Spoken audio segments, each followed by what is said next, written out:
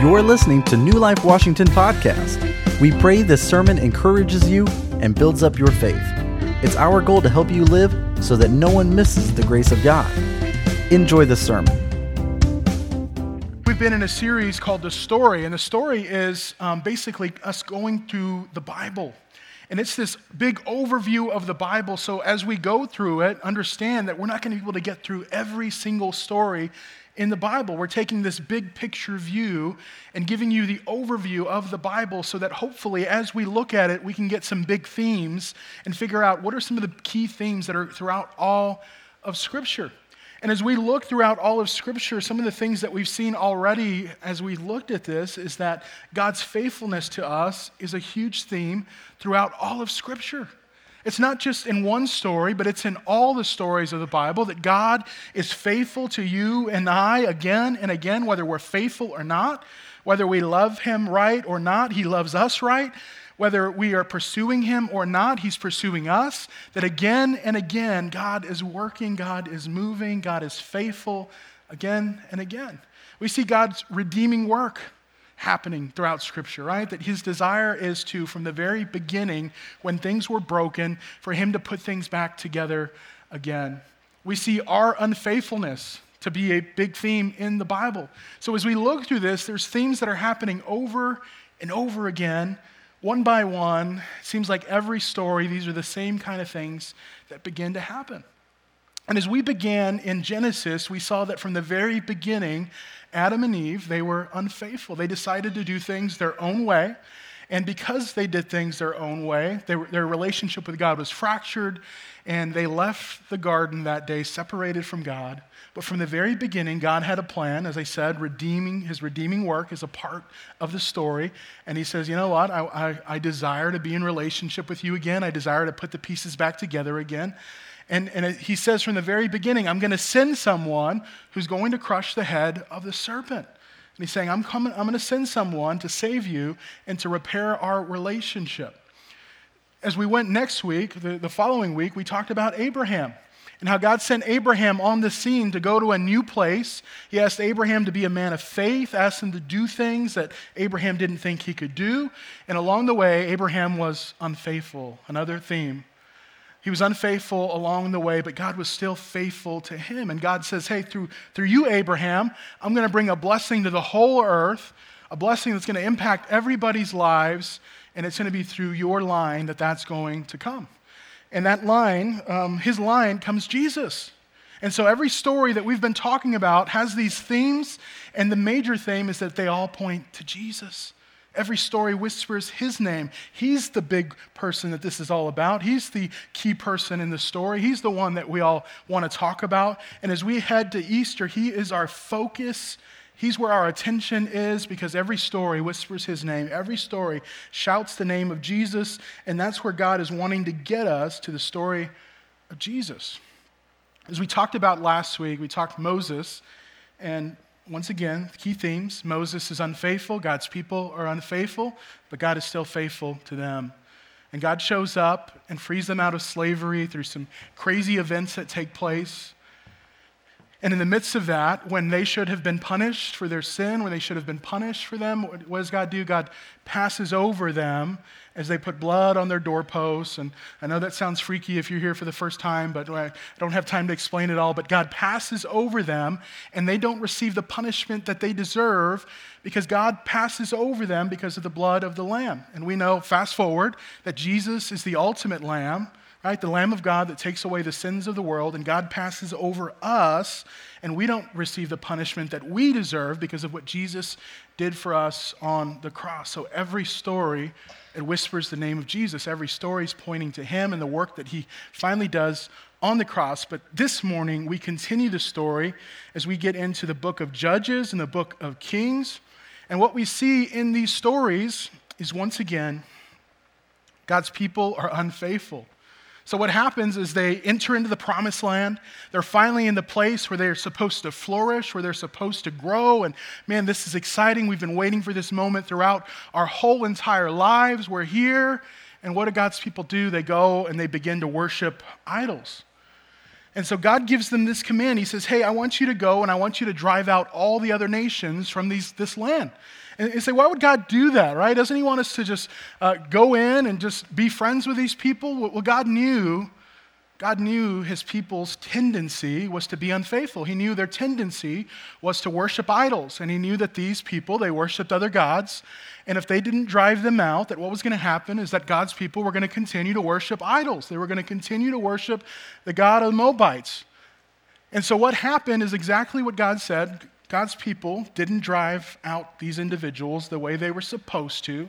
And so they enter into the land, and right away they begin to worship idols. And so we're going to pick up here in Judges chapter 2, let's do verse 10 to start with. And as we go through this, I want you to see this repetitive thing that happens. And it happens all throughout Scripture, but I want you to see it in these passages of the book of Judges because it shows our unfaithfulness as a people and what God does to redeem us over and over again. So let's do Judges chapter 2, verses 10 and 11. It says this, it says, after that whole generation had been gathered to their ancestors, another generation grew up who knew neither the Lord nor what he had done for Israel. Then the Israelites did evil in the eyes of the Lord and served the Baals. So we see here that the generation of Moses and Joshua, that they had died out, and that the faith didn't get passed down. It didn't get passed down like it should have. Does that sound familiar to anybody? Right? We have the same danger in our world today of our faith not getting passed down to the next generation. And we need to take responsibility of that and not say, hey, that's the youth pastor's job or the children's pastor's job, but as parents and as grandparents and as people in the lives of children, that we have the responsibility to pass down the faith to the next generation. That it's our responsibility to make sure that it gets poured in, that it's not just Christian values, but that they understand the heart of God, they understand some of these concepts, that we have those conversations with them, and that we're able to pass it down so that one day we won't say, hey, man, it didn't get passed down, right? Things are a mess now because things never got passed down. But it says here, because of that, they forsook the Lord, the God of their ancestors, who had brought them out of Egypt. They followed and worshiped various gods of the people around them. And this aroused the Lord's anger because they forsook him and served Baal and the Ashtoreths. So we have God's people here showing up in the land that God had promised them. Once again, supposed to be the most exciting place, the land of milk and honey, a place where they're supposed to flourish. But it's not what happens. And it's not what happens because they go and they begin to worship idols. Because they go and, as it says here, they worship Baal and they worship Ashtoreth and they worship all these other gods. And so there's this repetitive cycle here that begins to take place. Where they begin to worship idols, God gets angry and God allows them to experience, the aftermath of what's going to happen. So other nations come in and take over them. They make them slaves. Suddenly they're dealing with hardship, and then they cry out to God, and God comes and saves them. And it's this repetitive thing over and over again. But it says here, let's go to verse 14 once again. It says, in his anger against Israel, the Lord gave them into the hands of raiders who plundered them. He sold them into the hands of their enemies all around, whom they were no longer able to resist. And when Israel went out to fight, the hand of the Lord was against them to defeat them. And just as he had sworn to them, they were in great distress. Then the Lord raised up judges who saved them out of the hands of these raiders. So this is called the book of Judges, and it says here that God sent some judges. So let me explain that, okay? So God's people here, they're running away from God, and in the midst of running away from God, God says, okay, you want to run away? I'm going to let you into the hands of your enemies. So suddenly the enemies are in charge, and as the enemies are in charge and making the life of the Israelites miserable, they begin to pray and they begin to ask for help, and God will send a judge. And God will send a judge to come and to win his people back physically, right? To come in and to win a war against these other people and to bring their people out of slavery back into freedom. And so when this happens, right, it's this big victory that we see with Samson, we see with Gideon, we see with Deborah, we see with these different judges throughout Scripture. What happens again and again is God will free them out of slavery. They'll worship God for a little while, and then they go back to unfaithfulness. They go back to worshiping other idols, and then it starts all over again. And so there's this cycle that happens over and over and over again. It goes like this: idolatry, oppression, crying out to the Lord. God delivers them. They commit to the Lord, but then it spirals out of control each and every time. And as we continue here, it says the Lord raised up judges who saved them out of the hands of these raiders. Yet they would not listen to their judges, but prostituted themselves to other gods and worshiped them. They quickly turned from the ways of their ancestors who had been obedient to the Lord's commands, and whenever the Lord raised up a judge for them, he was with the judge and saved them out of the hands of their enemies as long as the judge lived. For the Lord relented because of their groaning under those who oppressed and afflicted them. But when the judge died, the people returned to their ways. So once again, the cycle continues, even more corrupt than those of their ancestors, following other gods and serving and worshiping them. They refused to give up their evil practices and stubborn ways, and therefore the Lord was angry with Israel and said, because this nation has violated the covenant that I ordained for their ancestors and have not listened to me, I will no longer drive out before them any of the nations Joshua left when he died. I will use them to test Israel and see whether they will keep the way of the Lord and walk in it as their ancestors did. The Lord had allowed these nations to remain, and he did not drive them out at once by giving them into the hand of Joshua. So let's stop here just for a little bit, but I want you to see that pattern, okay? We've talked about it already. I think you guys grasp it, but that pattern of they're going in a circle here. They're running away from God, worshiping idols, then they cry out to God, God saves them, and then they just go back again and again and again. And I think the root of this, right, is this desire in our hearts as human beings to just do what we want to do. I'm just going to do whatever I want, whatever I feel like doing. I'm just going to do it. And so we see this heart that these people have, and in fact, it shows itself in this way. I want you to look at this verse. It says, let's go ahead and skip to the next slide here. In those days, Israel had no king, and everyone did what was right in their own eyes. This happens in Judges again and again. You see this thought that there was no king in Israel. There was nobody in charge.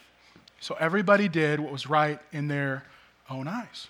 Well, this presented problems for them over and over again. So what began to happen in the book of Judges and as we enter into 1 Samuel is a guy named Samuel comes on the scene, and he's a prophet to the people. And he's a godly prophet. But because these problems have happened and because there's no king in Israel, and everybody's doing what's right in their own eyes, they begin to ask for a king. They begin to say, Samuel, we need a king. Can you anoint somebody to be our king? All these other nations around us, they have kings. Why can't we have a king? Can you make sure that we have a king? Can you ask God to give us a king? And he says, you guys don't need a king. We're a different kind of nation. You already have the king. He's God, right? We need to listen to his voice. We need to listen to what he has to say. But the people rejected that. They wanted a king. And so here in 1 Samuel chapter 9, verse 6, it gets into that. Because it says, when they said, give us a king to lead us, this displeased Samuel. And so he prayed to the Lord, and the Lord told him, listen to all that the people are saying to you. It's not that they have rejected you, Samuel, but they have rejected me as their king. And I want you just to let that set in real quick, okay? The people here are saying, we want a physical king, and they're rejecting God as their king. Why would they do that, right? It seems very easy, right? This God who had saved them out of slavery, this God who had repeatedly saved them in this cycle of sin that they're in, that they would just submit and say, Lord, you can be our king. But once again, they had this heart that says, hey, I just want to do what I want to do. And chances are, if we can get a man king, we'll be able to twist his arm a little bit to get him to do what we want to do. So even in choosing a man to be their king, they're trying to get what they want. They're trying to continue to choose their desires and what they want and to be able to just do whatever they want to do. So as we continue, it says, listen to all that the people are saying to you. They didn't reject me. They didn't reject you. They rejected me. And as they have done from the day I brought them out of Egypt. forsaking me and serving gods, so they are doing to you. So now listen to them, but warn them solemnly, and let them know what the king who will reign over them will claim as his rights. So essentially, Samuel is saying here, you want a king? God's saying, okay, you want a king? We're going to give you a king. We're going to give you a king, but let me warn you, it's not going to be as fun as you think it is. It's not going to be as fun for you to have a king as you think. You think you want a king, it's going to be all fun. This king is going to oppress you. This king is going to be evil towards you. This king is not going to be as it's all cracked up to be. And that's what we see happen throughout the history of Israel, that yes, there's some good kings along the way, but there's more bad kings than there is good kings. There's more unfaithful kings than there is faithful kings. And along the way, it's a bad thing for God's people to have a man as a king. To have a man come in as a king, it's not a good thing for God's people. So it begins here with a guy named Saul, and he's the first king of Israel. And it starts out okay, but slowly Saul began to turn away from the Lord. He's unfaithful. And as he's unfaithful over and over again, and as he leads God's people to be unfaithful, it's time for him to be removed from leadership. And so God anoints a guy named David. And we love David. We love the story of David, and we love how God calls him, because David is a boy working with the sheep. He's a shepherd, and he's just a little runt of a guy. And so one day, Samuel, he calls all of the brothers from the house of Jesse to come, and one by one, he looks at these guys, and he says, okay, this has got to be him. He's tall, he's handsome, he's everything we would want in a king. This has to be the next king. And God says, nope, it's not him. He goes down the line with all these guys that are qualified, that look amazing, and one by one, God says, that's not the one. So finally, it comes down to all the brothers, and Samuel says, is there any other kids that you have? And he says, I got one more out he's out shepherding the sheep, and so we'll call him in. So they called David in, and David doesn't look qualified. He's a young boy. And God chooses David on that day to be the next king. And he's actually one of the good kings in the Bible, with the exception of some things that we'll talk about in a little bit. But what I want you to see from this is that man has a way of choosing the next king. Handsome, right? Tall, looks qualified. And God had a way of choosing the next king.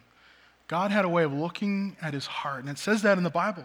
He says, hey, I don't want you to look for the next king like you would in a worldly way, right? I don't want you to look at their physical appearance and all these attributes, but I want you to look at their heart, to look differently. And so we see here that if we follow man's way, that it's not going to lead us always to the place that we should go, right? But if we follow God's way for our lives, it's going to lead us to a pretty good place. And sometimes those two things look very, very different, even in choosing a king, to follow God's way versus our way. So God chooses David, and David eventually becomes king. It's a long process for him, but as he becomes king, he's a good king, and there's peace in the nation for the very first time. They're prospering. Everything that, was supposed to happen is beginning to happen, and God is blessing David because David is a man after God's own heart. But once again, the themes that we see throughout Scripture, David becomes unfaithful. And he has this moment in Scripture where he commits adultery, where he murders somebody. He has these moments in Scripture where he messes up, just like you and I, just like every single one of us. He messes up in a big, big way. But in that moment, down the road, he has the opportunity to get things right, and he's still considered a man after God's own heart. But as we see his reign end, one of the things that God promises him, it points to Jesus. And once again, in this series, anytime that we can point to Jesus, we want to do that. So go to Samuel chapter 7, verse 11, because what Jesus promises David is that through his line is going to come someone. So let's read there. It says, the Lord declares to you, this is talking to David, that the Lord himself will establish a house for you. When your days are over and you rest with your ancestors, I will raise up your offspring to succeed you, your own flesh and your own blood, and I will establish his kingdom. He is the one who will build a house for my name, and I will establish the throne of his kingdom forever. Let's just stop there. Because what God is doing here is he's telling David, David, through your line is going to come the Messiah, the Son of God.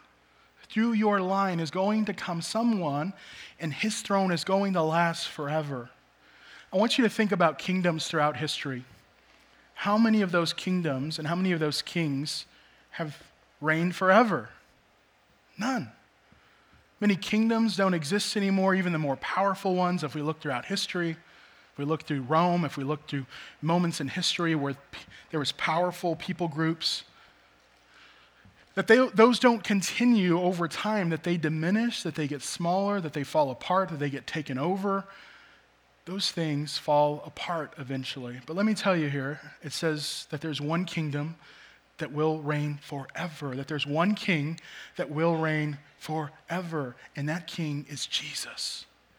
And so, friends, when we put our trust in him, we can rest assured that we are trusting a king that's going to reign forever. If we put our trust in a worldly king, what happens there? It falls apart eventually. It's flimsy. We saw that over the last couple of years in our world, that things are very flimsy, that a disease can come in and change everything, that the economy can change in a moment's notice, that wars can break out in a moment's notice, that things can be very, very flimsy in our world. And if we put our trust in the economy, if we put our trust in the world, if we put our trust in a king, if we put our trust in a government, if we put our trust in any of those things, flimsy. It doesn't stand. But God's word stands. God's kingdom stands. Jesus is king, and his kingdom will reign forever and ever. And when we put our trust in him, we have something secure to put our trust in, something firm to stand on, and that is our hope. We can have hope. We can have hope in knowing that we have a king who will endure, who will reign forever. So David is promised this, that from your line is going to come Jesus. That's why when Jesus comes, he's called Son of David, the King of Kings, the Lord of Lords, because he is the reigning king, and he continues to reign to this day and will forevermore. So we continue here. After David, Solomon comes. And so Solomon does well. He leads with great wisdom. But once again, Solomon is unfaithful. And he goes off in his own ways and does his own thing. And slowly the kingdom at this point begins to deteriorate. And so the kingdom is split after Solomon. Both nations, they have terrible kings along the way. We see this in 1 Kings, 2 Kings, if you want to go back to it. There's a few good ones here and there, but we see that it all falls apart because God's people, they're unfaithful. The kings are unfaithful. They turn and they do things their own way. But God knows that we need a good king. So eventually, he sends Jesus. He sends Jesus to be our king. And so now, forevermore, we can trust in Jesus as our king. So what does that mean? What does that look like? Well, when you have a king, you trust the orders of the king. When the king says to do something, you do it. When the king says, hey, this is what we're about as a kingdom, as a nation, you say, this is what we're about. This is what we are about. And so you follow in the footsteps of the king. You follow the orders of the king. You have the heart of the king. And so our desire as Christians should be to follow Jesus as king. To say, you know what, I'm not a follower of David. I'm not a follower of Paul. I'm not a follower of Saul in the Bible. I'm not the follower of this church or that church. I'm a Jesus follower. He's my king, and I follow after him as king. He's my king. He's the one that I put my trust in. He's the one that I put my hope in. And he's the one that I follow every step of the way. So are you a person who has Jesus as your king? Is he your king? Because all of us, right, myself included, we can get in these times of our life where Jesus is our Savior, but he's not our King. And he wants to be our King. He wants to be our Savior and our King. And it's important that we submit to him. So as we continue here, I think an important step today to go in the direction that we need to is to say, Lord, I want you to be King of my life. Maybe there's an area of your life where he's not King, and you say, Lord, I submit to you in this area. You're not the king of my finances, but today I want to make you king of my finances. You're not king of fill in the blank, but I want you to be king in this area of my life as well. And we take the ideas that we see in Scripture of people saying, I'm going to do things my way, I'm the king of my life, and we say, Lord, I reject that. I want you to be king of my life. And that's the best way that we can make it practical for us today, right? To make Jesus king of our lives. He's worth it every step of the way. His kingdom reigns forever, and our trust in him is so, so important. Follow Jesus as king. Thanks for listening. For more information about New Life Washington, check out our website at newlifeonline.org. God bless.